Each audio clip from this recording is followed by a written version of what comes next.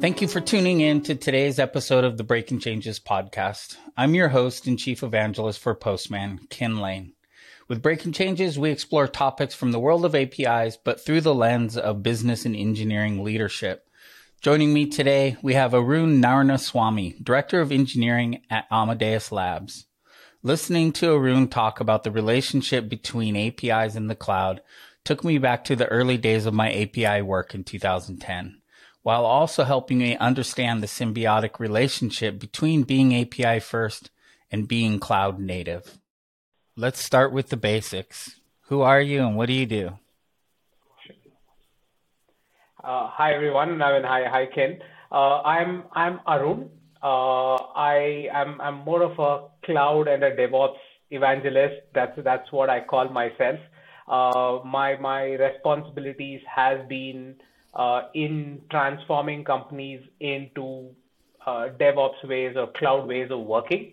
I've led large transformations in big enterprises, and obviously started off my career as an entrepreneur. So sort of have that zeal to keep making changes in a setup, bringing new things in everybody's life, and focus on developer efficiency, which I believe if we deliver great to our developers can develop great to our customers. So that's typically who I am, focusing on open source, cloud, multi-cloud, hybrid cloud, kind of an experience that I bring with. So I want to continuing with the basics beyond just you. For my listeners, because this show tends to be for leadership and folks who are trying to make sense of this digital transformation that we're all going through. Let's lay some fundamentals. What is DevOps? Sure. Well, okay. On a very light note, it's the most abused term, right? So the way I would put it is very clear. It's a very large bucket of things which helps the organization transform. I would classify them as largely cultural change that the organization has to bring in top down. Everybody's assumption when we talk about it from a leadership point of view, they believe DevOps is like a ground up thing, saying, oh, somebody is doing automation and it's going to work. But yeah, it's the convergence of a top-down initiative to say, as an organization, I want to make a change, help our developers, customers move fast, and then obviously a grassroots initiative where people are thinking automation first. People want to codify everything from infrastructure to configuration to the code, obviously. And the convergence of these two is DevOps. I mean, it's a very different take to it when people say it's a convergence of Dev and Ops. I would say it's a convergence of culture from a top-down initiative and a bottom-up initiative to help move things faster. I really like that definition because that's exactly where I'm going with this show and trying to reach leadership, because I think it has that perception of being just purely bottom-up. But I think you've probably seen it without that top down. It's not gonna be what it needs to be. So I think that's really an important definition. Absolutely. So the other kind of fundamentals is what's the reality of the cloud transformation and going cloud native. There's a bunch of terms folks are using when they describe this. What are you seeing when it comes to cloud adoption at enterprise scale? Well, okay. I mean, this is, again, like DevOps, thankfully, cloud is not an abused term, right? I mean, it really drives value instantly. But again, one of the, at an enterprise level, unfortunately, it's sold to an enterprise with a mindset of saying this is going to save cost. Right? And again, maybe the big cloud providers don't sell it that way, but it's bought into an enterprise with that intent. But again, having said that, thankfully, most of the enterprises realize that that's not the only thing. And the biggest transformation which cloud brings in is, I would say, sort of twofold. One, very importantly, is you being close to the customer. You could set up your, instead of having data center in one location and serving the globe, if you're a enterprise serving customers in all different locations, you could set up your cloud data center or a cloud setup closer to the customer. So that sort of enriches customers' experience, helps in data residency kind of a thing, which is also quite important in the current scenario and what sort of panned out in the recent times. And the second bit, which is again, when I focus or have the developer mindset or the developer efficiency mindset, cloud gives you the flexibility to work on fancy new stuff without large investment, right? So a developer could quickly try out the latest technology, quickly try out, let's say, a serverless, I mean, the latest of hardware, ARM processors, whatever they might be, without seeking for a large investment, pilot it and showcase what they want to do, which is the real or the true feeling of agile, which brings in or which comes with this advent of cloud. So again, a slightly different take of why cloud transformation is happening, but it's twofold. As I to summarize, one, to entice the developer, and to entice the customer by being closer to them. That makes a lot of sense. I do hear, though, some people have misconceptions that this means that the data center is going to probably go away, that everything's going to move to the cloud. Do you feel that's a reality, or is the data center fine and the cloud's going to be for bursting, for these data residency, these different purposes and use cases, and they kind of coexist? I would say, Ken, this is quite a tough question to see from an enterprise viewpoint. Companies that are focusing very heavily to say being close to the customer is the key. They go very heavily towards a cloud-only approach, right? So because your data center probably will get old very soon.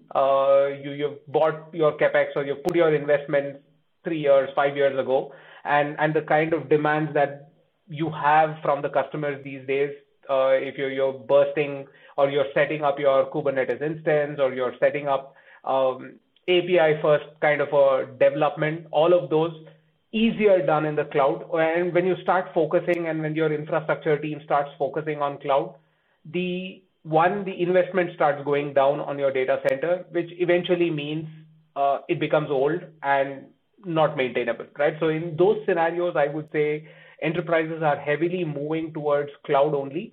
But again, when I used to manage the Cloud Center of Excellence, one of the bits that I realized is a sort of an intermediate approach where companies are taking to keep data or the database on-prem, right? Your logging, your monitoring, etc., happening on your on-prem instances, whereas your let's say the compute is happening on cloud, right? So this is the second set where both cloud and high data center is going to coexist. The third, which is also a very known, I would say, a model being adopted, bursting on both fronts, right? Bursting in terms of, let's say, an e-commerce website trying to manage peaks. They are obviously using cloud to scale up during some seasons. But then there is the other segment who burst during the development cycle. So they say, my production is stable because they're potentially a B2B ecosystem or even a B2C ecosystem where they have a predictable load. They set up production instances on-prem, but they have the test instances, they have the dev ecosystem, etc., sitting on cloud. So they could kill those instances as soon as they are done, right? So it's a mixed bag in the enterprise segment, Ken, where all combinations of this exist. having said that, one of the key things which we sell heavily to our employees is, irrespective of whether it's the data center or the cloud, the skills sort of remain the same, right? So the people, the skill is needed. Maybe where it's hosted, the underlying infrastructure could be changing.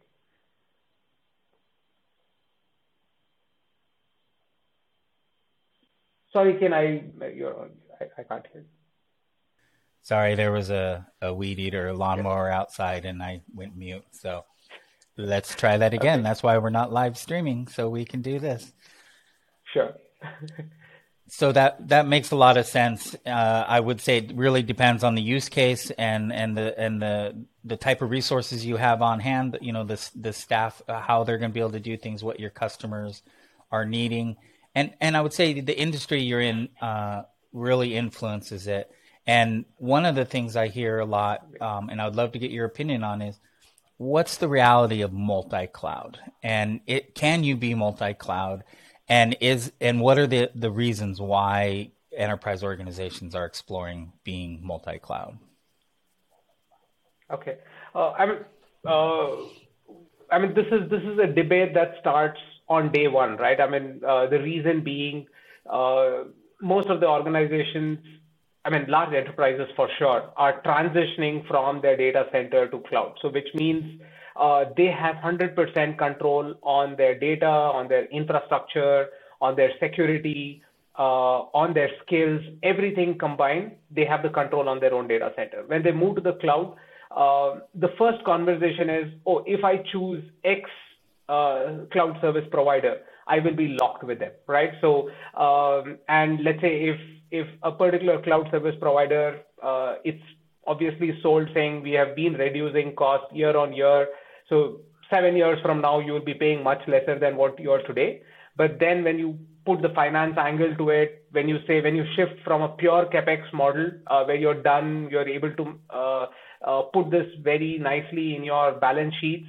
But when you move into a pure play OpEx model, this dramatically changes, right? So in a hybrid cloud scenario, it's the conversation which starts off in the beginning, right? So should we use one cloud service provider? Should we use many? Because we are not locked to a particular cloud service provider. But as you keep exploring, you realize the investment needed to move to a single cloud service provider is slightly lower, because one, you need specific set of skills.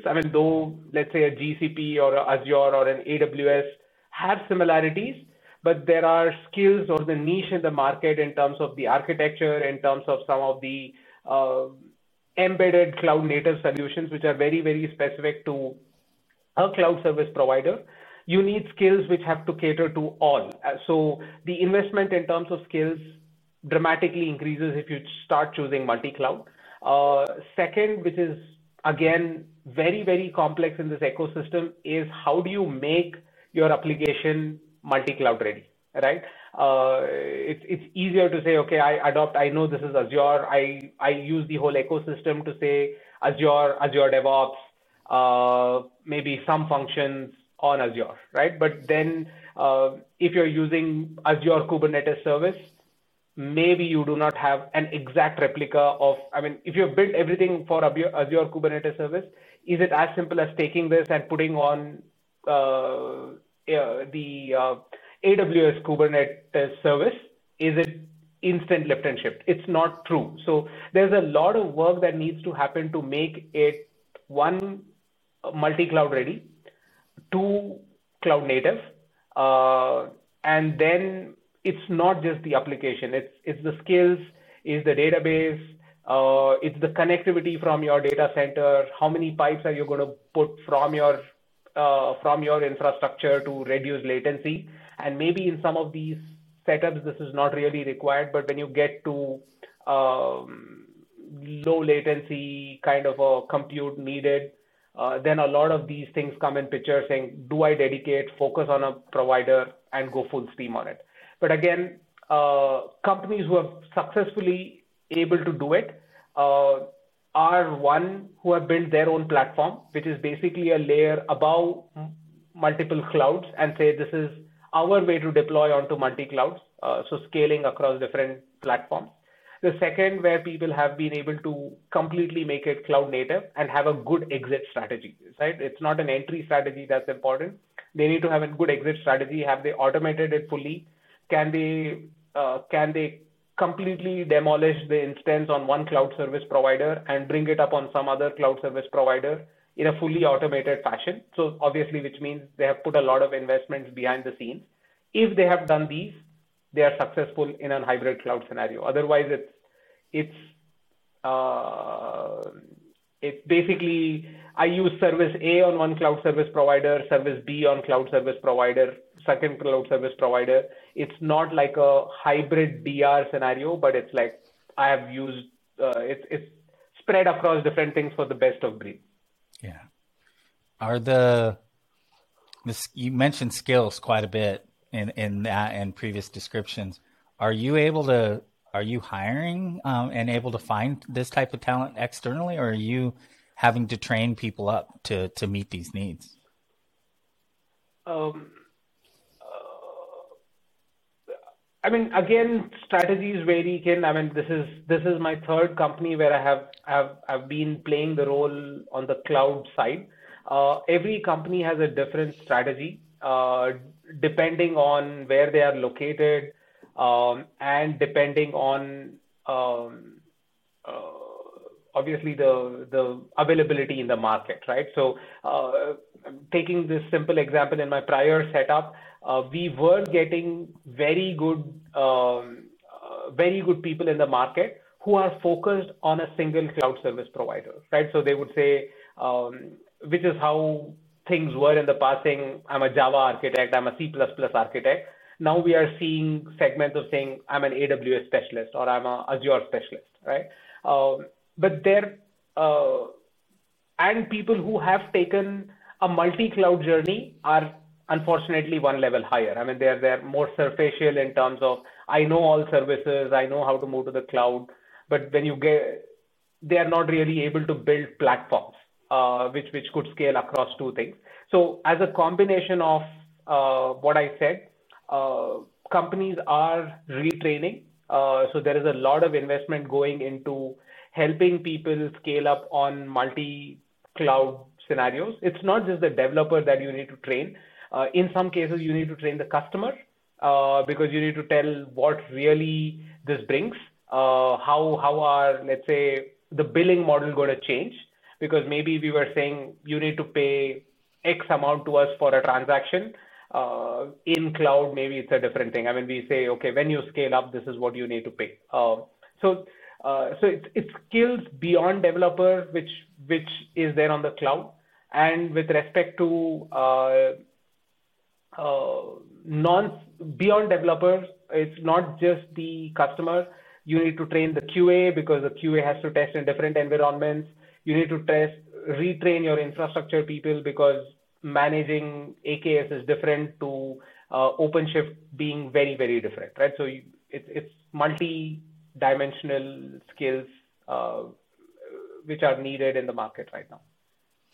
Yeah, and really investing in the people side of this, and investing in being able to properly tear down this, and do it architecturally. But you mentioned the cost part, and you did this earlier on too, because I remember the early promise of Amazon was it's going to be cheaper. And I remember my data center, it was costly for me to do things in my data center, make changes. So the low cost promise of Amazon was a big selling point in the early day. And then they stopped using that because I think once the secret got out that your bill wasn't going to be cheaper and it actually could change. And then Azure has a different approach. And so do you need someone just paying attention to the bill and having, are there ways that you're having to help enterprise organizations manage costs at this level? Oh, absolutely. I think I would say this is one of the most important aspects.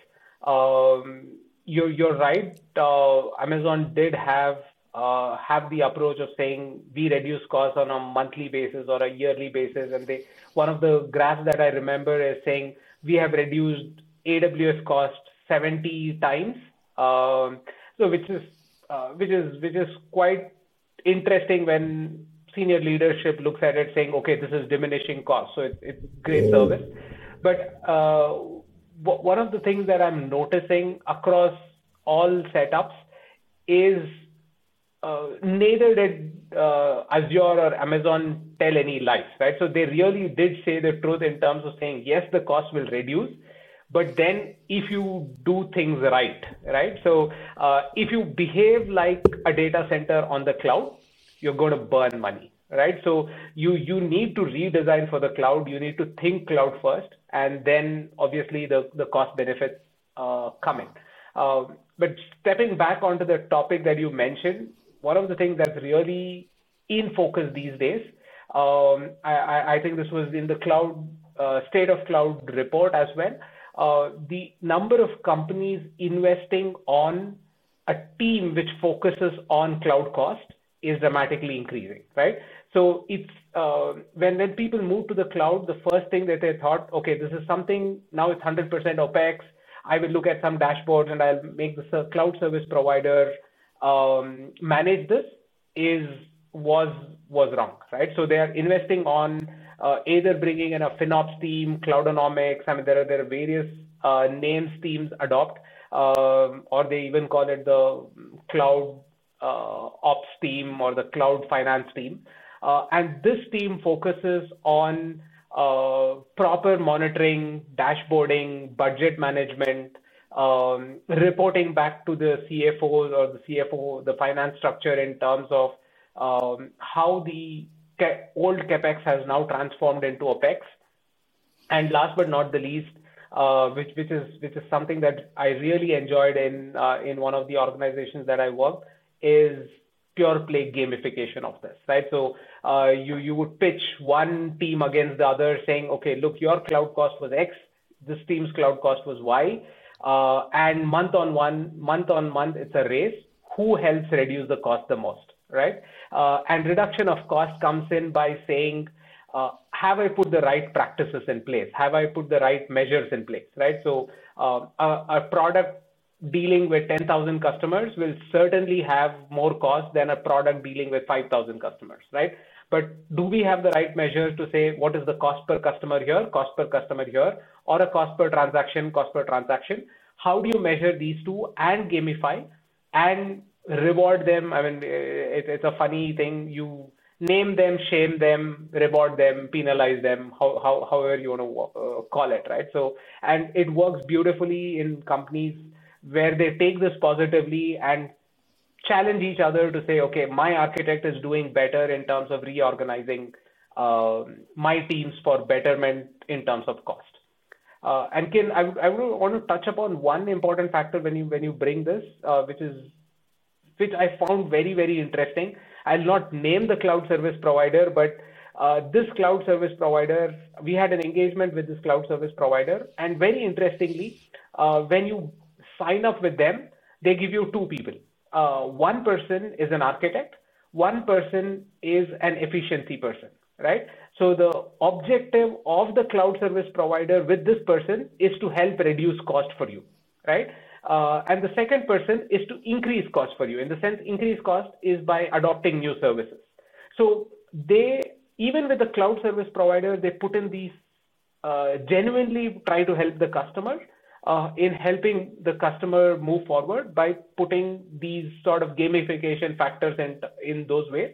And even those people are rewarded based on that. So if the first person, I mean, he's more like the technical account manager, comes and says, I have increased the footprint of 10 services to 20 services, he gets rewarded for it. But the architect or the sort of the solution person, he is designed to say, how can I reduce the cost for this person for this customer by saying these people were using for this product 10 C4 instances. Now they have gone into 8 some other kind of instances, and it's helping them reduce cost but better efficiency. I mean, this is something that I really love with that cloud service provider. Yeah, those two roles are opposite of each other and pushing on each other to find that right balance and help the customer strike a balance in the cost and efficiency. And this really feels like, I would say, a lot of what I've seen in DevOps, when it comes to the optimization for quality and productivity, when it comes to development teams being able to move faster, release velocity, all these things. But you're doing it from an overall architectural and cost perspective. That's powerful. Yep, true. That's true. So one of the other, you mentioned it earlier, you mentioned data residency being closer to the customer. But within data residency, I'm hearing a lot more packed into this, and it could be under data sovereignty. I've even seen data nationalism used, regulatory mandates that you have to operate within certain regions or zones. And I know that the cloud providers feed into this in various ways. So is regulations a big driver of the cloud strategy you see across enterprises? Absolutely. I mean, again, this is one of the key factors that comes in, right? So, let's say a US-based company, if we say we are developing largely in, let's say, in India or Philippines, and their customers are Europe, right? It's always a debate to say the company originated in certain locations, so why don't we host this data there? But then, with regards to being closer to the customer, you would say this data needs to be closer to maybe Europe or wherever the customer is, or the developer, because the developer spends most of the time doing those evolutions, working with the cloud. Where should these be, right? So in terms of enterprises, in terms of what domain they are in, right? So if it's obviously a banking domain, they want to make sure data residency is very, very, very important, right? I mean, all the policies, governance, etc., is highly important. If you're in healthcare, then obviously this becomes very heavily personal data. Then you're looking at it in a factor saying, is it even safe to put this data on the cloud, right? So, very clearly, a simple answer to your question is yes, all of these play a part, but even higher is the thought process in the organization, culture in the organization, in terms of saying, what do they want to protect? What are their customers asking you to protect? And obviously, what kind of relations you want to keep, and how close you want this data to be, how fast this data needs to reach them, right? So a combination of all of this, again, all the GDPR, the OFAC licenses, PCI kind of a content. I mean, all these play a role. And again, the bit we touched upon earlier was a conversation on a cloud evangelist with the CFO in terms of convincing how cloud is cheaper and effective. But this is with the CISO, right? So you will have to, the cloud evangelist job is not just convincing a developer, but it's convincing a CISO, convincing a chief financial officer, convincing the CEO in terms of being closer to the customer. Everybody plays a role, and all of them have factors to play in before this decision is made. Yeah, I was reading through a cybersecurity report from the U.S. federal government, and they were providing a calculation for cost of data breaches, and it was based upon, is it PCI, payment information, is it PII, personal information, or is it PHI, personal health information, and then which one of those it is, and number of records, so scope thousands, okay. Are we talking millions? And then the price goes up for the responsibility or the cost of the data breach around that. And then that feeds into, you mentioned GDPR, CCPA. So can you actually find those records? Do you know the scope of the data that you're storing? So security is always top of mind. You always hear people kind of paying attention to it, but it's really kind of hard to quantify in this cloud native new, Kubernetes, this hyperscale world. what is security from your vantage point? What should organizations be paying attention to and investing in? Again, it's a tricky area, Ken. I mean, security. The bit that I mentioned is it's where your data. I mean, again, all aspects, right? So how secure the feeling you had that your data center was secure, right? And that perception to move from this to a factor of putting this on the cloud, right? Again, this is a very well-known factor. The number of accidents. I mean, you're more prone to an accident sitting in a car versus sitting in an aeroplane. But everybody fears sitting in an aeroplane and not sitting in a car, right? And it's very similar because you have less control of things in the cloud, and that's a perception.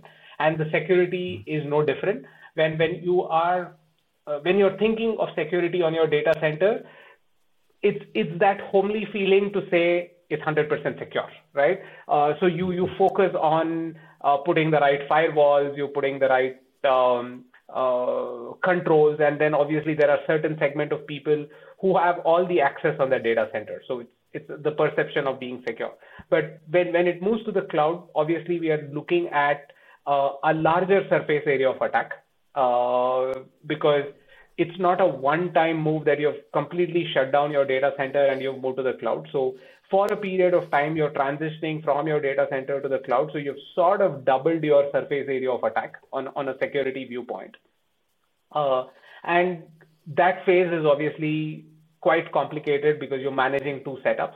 But once you move to the cloud, the thought process always is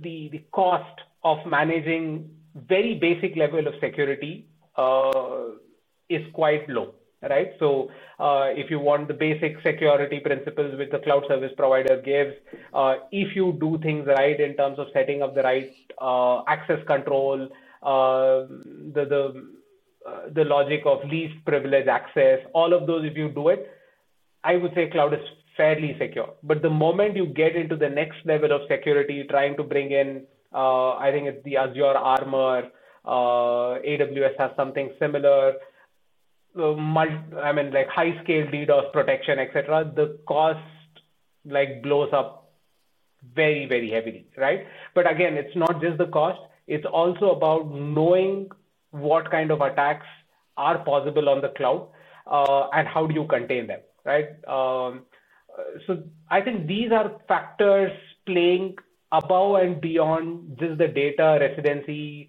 What kind of attacks do we see? Are we seeing new age kind of an attacks?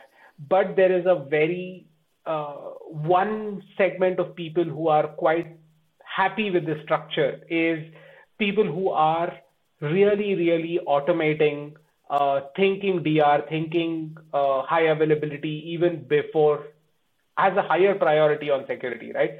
So if you can completely rebuild your infrastructure in matter of seconds through your automation scripts, completely codified applications, they are less fearing the whole security thing. Obviously, the security on data loss continues to exist, and that's the segment of people who are trying to look at,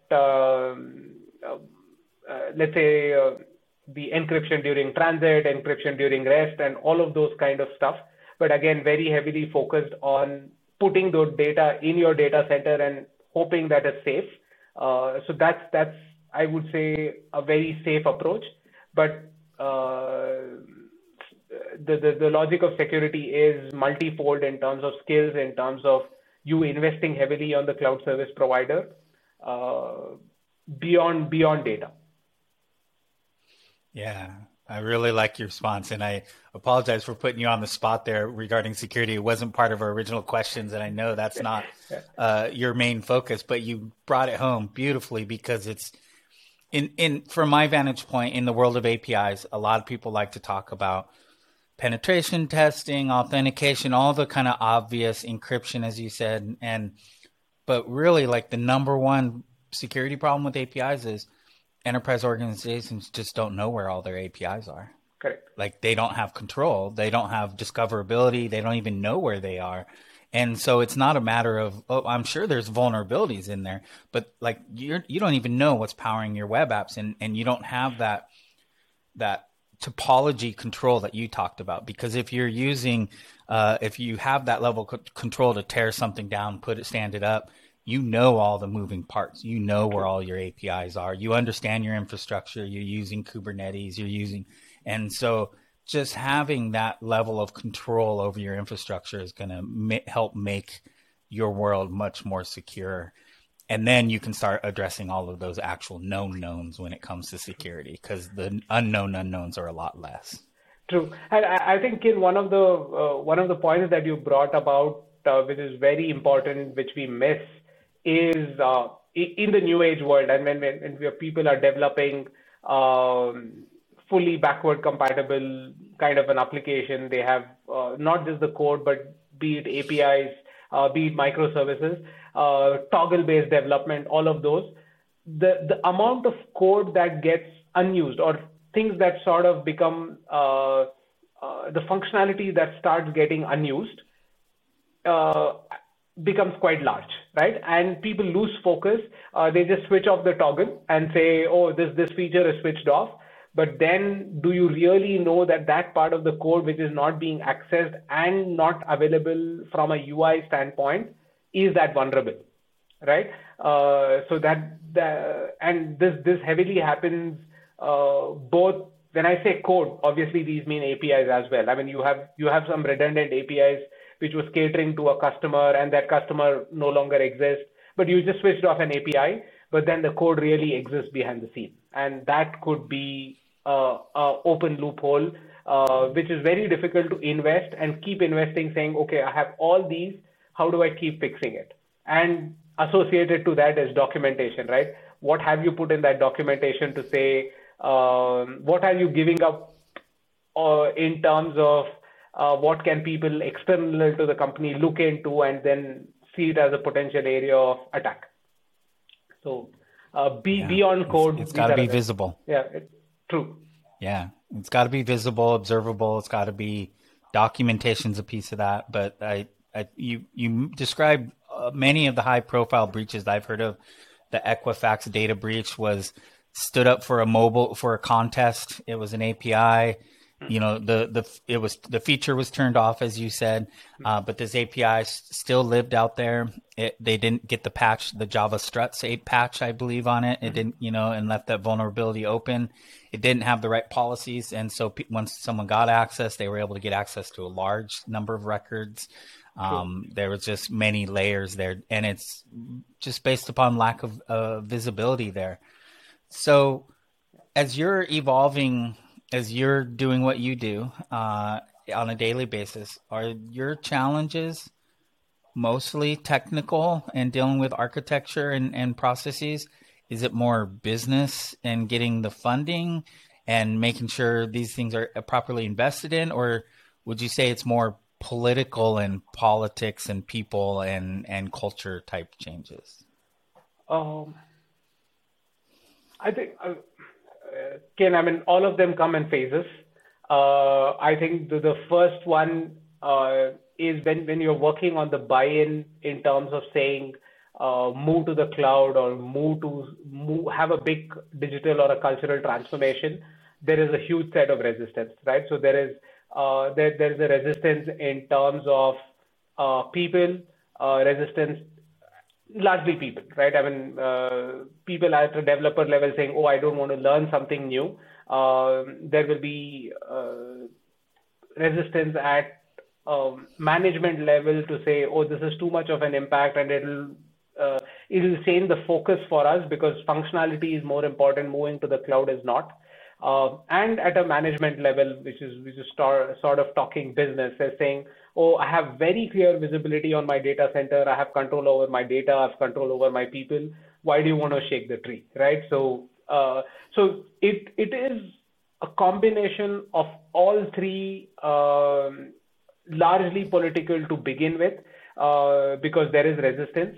Then it becomes a people challenge, because you have to move early adopters, you have to give them things that are really, really fast for them because you need them to keep churning out something new and become an evangelist within the organization. For the laggers, you need to help them give right business cases and help them move. So it becomes more of a people challenge next. And the third, which is a technical challenge, because you've in this whole storyline, you've probably oversold, or you have underestimated the change, right? Because you have to make, and we discussed all these points. Is you need to relook at architecture. How clear, cloud native do you want to be? Do you want to just lift and shift? And I mean, there are companies who would have over promising. Oh, you take the whole infrastructure as is, port it on the cloud, lift and shift. Absolutely, you're not going to see any cost difference. I mean, in fact, over a period of time, you'll start losing money, right? But that's like the fast decision, long-term cost impact. But if you want to take high impact at the beginning, it means a lot of technical evolution. I mean, you need to have the skills, you need to know what needs to be done, learn new things. I mean, again, cloud is really finding a needle in the haystack, right? I mean, everything's available, but what is the right thing for your need? So a good partnership with a cloud service provider, working well with the architects from the cloud service provider, all of that helps in the third phase when you go deep down tech.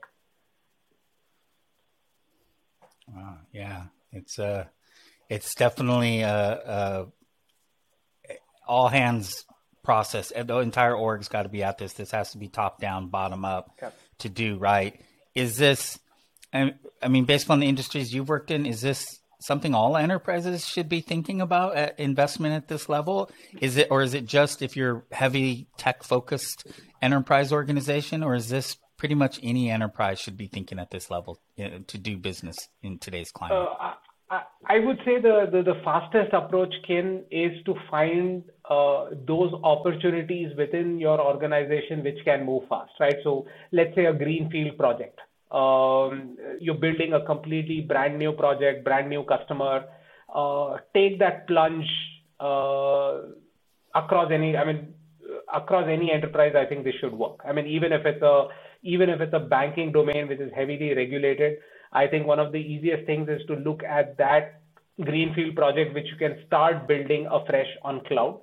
Use these success stories and sell it within the organization to say, look, this is how a successful model will work. One of the very interesting factors that I think this is when I was talking to somebody from Netflix or Spotify, I don't remember, but one of the key things that they said is, if you copy us, you will fail, right? So every company every enterprise will have to figure out their way of working in the cloud. For everybody, it's different. So the best approach is greenfield. The second best approach is certainly not lift and shift, but re-architect to the cloud. Take some applications where customers, people, all of them align to that goal to say, yes, cloud is a good thing to do. So that's, and only when you have good evangelists within the organization, try making it a large scale process within the setup. Otherwise, it's going to blow up in your face in terms of saying, oh, we took a huge plunge to the cloud, but then we are struggling. So you have to work in that approach. And again, this is something which I spoke about from a banking industry standpoint.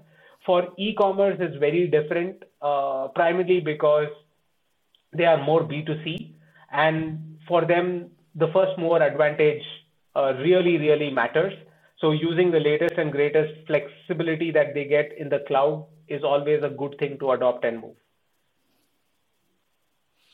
Yeah, I think that B2B or B2C is really going to dictate, because you said it early on, you have to explain this to your customer, how things are going to, you have to keep your operations in alignment with your customers and what their world looks like. Otherwise, you're going to fail. So this is a producer and a consumer relationship that has to move forward in equal time. So as part of that, the world's shifted in the last 2 years, pretty substantially in various ways in different industries, differently. How's COVID impacted your world?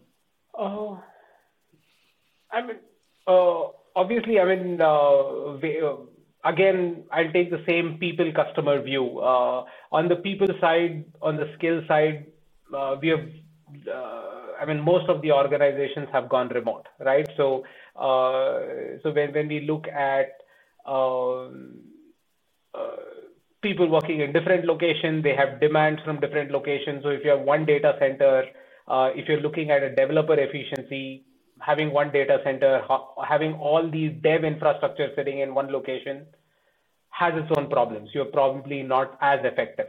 Uh, but when we look at the customer side, obviously there is one large segment which is everybody wants to be digital first, right? So the kind of transformation people saw or people expected to happen in the next 10 years, they want it all crunched in the next 1 year, saying, oh, I want this now because my customer has become more demanding. My customer wants fast-paced development. They want it to be more agile. So there is a huge demand coming up. I mean, I'm excluding all the negativities that come with COVID-19, but all the positives that it comes with is faster traction towards transformation, faster traction towards adopting or thinking in a new way, where people said, "Oh, DR is not really required." Now they really know DR is required, and with potential, not directly with COVID, but also I think a lot of security attacks have increased. All that makes a lot of difference in terms of upskilling your people for the new demands that are coming in. So I would say COVID has done an impact in the short term, negative impact in the short term, but very positive impact in the long term. What, how do you, we talked about upskilling and you just talked about staying in tune with what's happening. How do you stay sharp and knowing what's coming next and keep your skills relevant to the companies you work for? I would say hiring the best talent. They keep you on your toes. So if you hire if you get good people, they push you up along with themselves. But that's certainly the mantra for being in touch. But then also being, I would say, connected, building your network. Building your network in the new world is very, very different because you're not attending conferences in person. You're not personally meeting people as much as we did in the past. We're not even networking with people as much within the organization, right? So maybe we restart some of those, but I think conferences, listening to great podcasts, reading through a lot of content, and again, culturally different again, Kin, is how much are you contributing back to the society, right? So the more you give, the more you get. I think that's one of the bits that I push my people to say, go speak in conferences. It's not about attending, but go speak in conferences, run your own meetup groups, do your workshops. So you share more data, you get more in that process, which you don't realize. But if you go in the hunt of learning more, you're limited by opportunities. I like it. And I would add, join people on podcasts like you're doing with me Absolutely. today. Because this is, I would say Breaking Changes has become my networking opportunity and meeting smart folks and learning from smart folks like you. So this has been great. I learned a lot. I really like the financial, you called it earlier, FinOps, being able to manage the money side of this. This is something I would love to explore more. And I think I might ping you and have you back and have a deeper conversation on that. Because this will go out as a regular episode, but we're doing a lot of other segments derived from the conversations we have and leading up to a conference next year as well. So I'll be in touch further to see how we can get you involved. But I really appreciate your time today. It's been pretty enlightening. Thanks a lot, Ken. It's a pleasure speaking to you as well. You did dig into corners of my brain, so thanks for it. And happy to contribute more. Thank you so much. Appreciate it.